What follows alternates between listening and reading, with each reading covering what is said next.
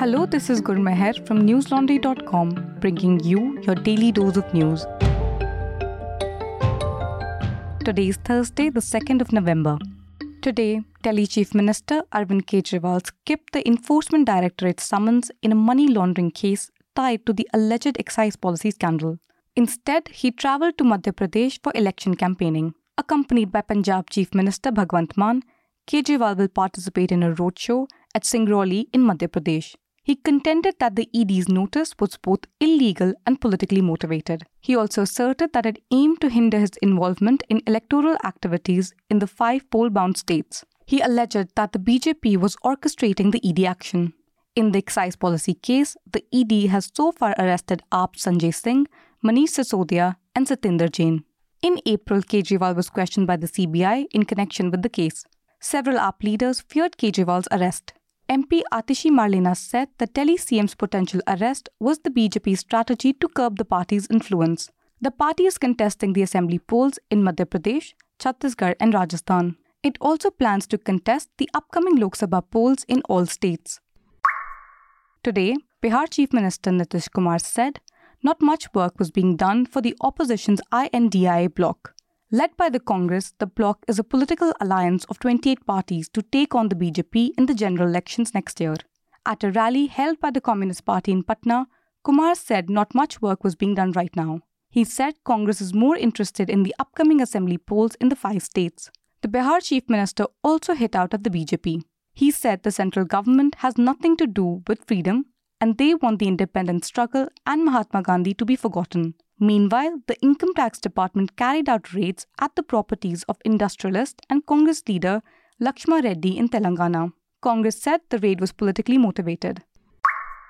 Today, TMC leader Mahua Moitra walked out of the Parliamentary Ethics Panel meeting, claiming that the panel asked unethical and personal questions. Moitra had appeared before the panel in connection with the bribe for query allegations. BJP MP Nishikant Dubey has accused Moitra of taking bribes to ask questions in the parliament to favour businessman Darshan Hiranandani. Moitra confessed to sharing her parliament login credentials with Hiranandani, a long-time close friend. But she denied any financial incentive, maintaining that the questions were genuinely her own. The TMC MP has asserted that the Adani Group is behind these allegations that she calls baseless. She said it was a consequence of her outspoken criticism of the corporate conglomerate. Today, IT Secretary S. Krishnan announced that CERTIN, the Indian Computer Emergency Response Team, has initiated an investigation into the Apple threat notifications.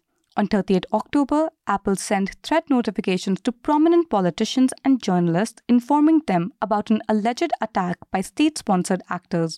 The government has sent a notice to Apple. Krishnan expressed optimism that the company would cooperate in the probe. Congress leaders Mallikarjun Kharge and Shashi Tharoor, TMC's Mahua Moitra, CPIM's Sitaram Yechuri, and SP Chief Akhilesh Yadav were among those who received the notification.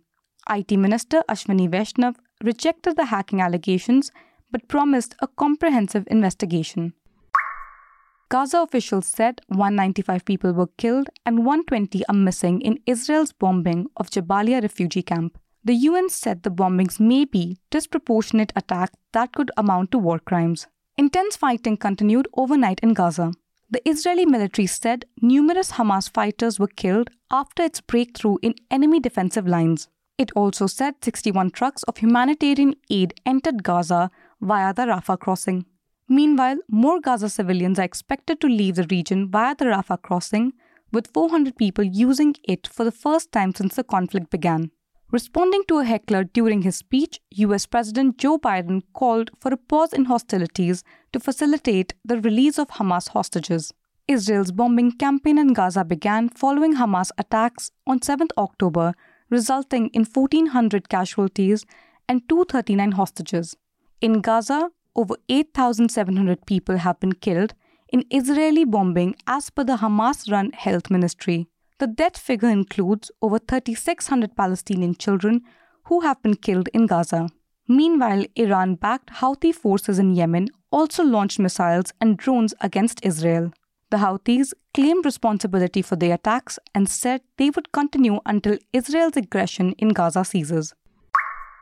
Listeners, As you know, assembly elections are due in 5 states. The News Minute and News Laundry will join hands to bring you everything you need to know about the upcoming assembly elections. Do contribute to the NLTNM Election Fund so we can bring you authentic coverage from the ground and not narratives crafted in far-off studios. We are able to bring you reports and analysis only because you've got our back. Subscribe to newslaundry.com and pay to keep news free. Our subscription starts at only 300 rupees a month. That's all the news we have for you today. Have a good day or good night depending on where you're listening from. See you tomorrow.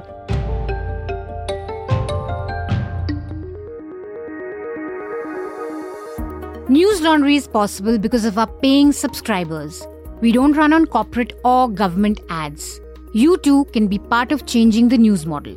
Go to newslaundry.com/subscription. Be a part of the community that pays to keep news independent. For the smoothest News Laundry experience, download our app.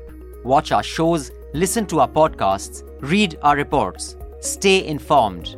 Pay for news, protect democracy, save the world.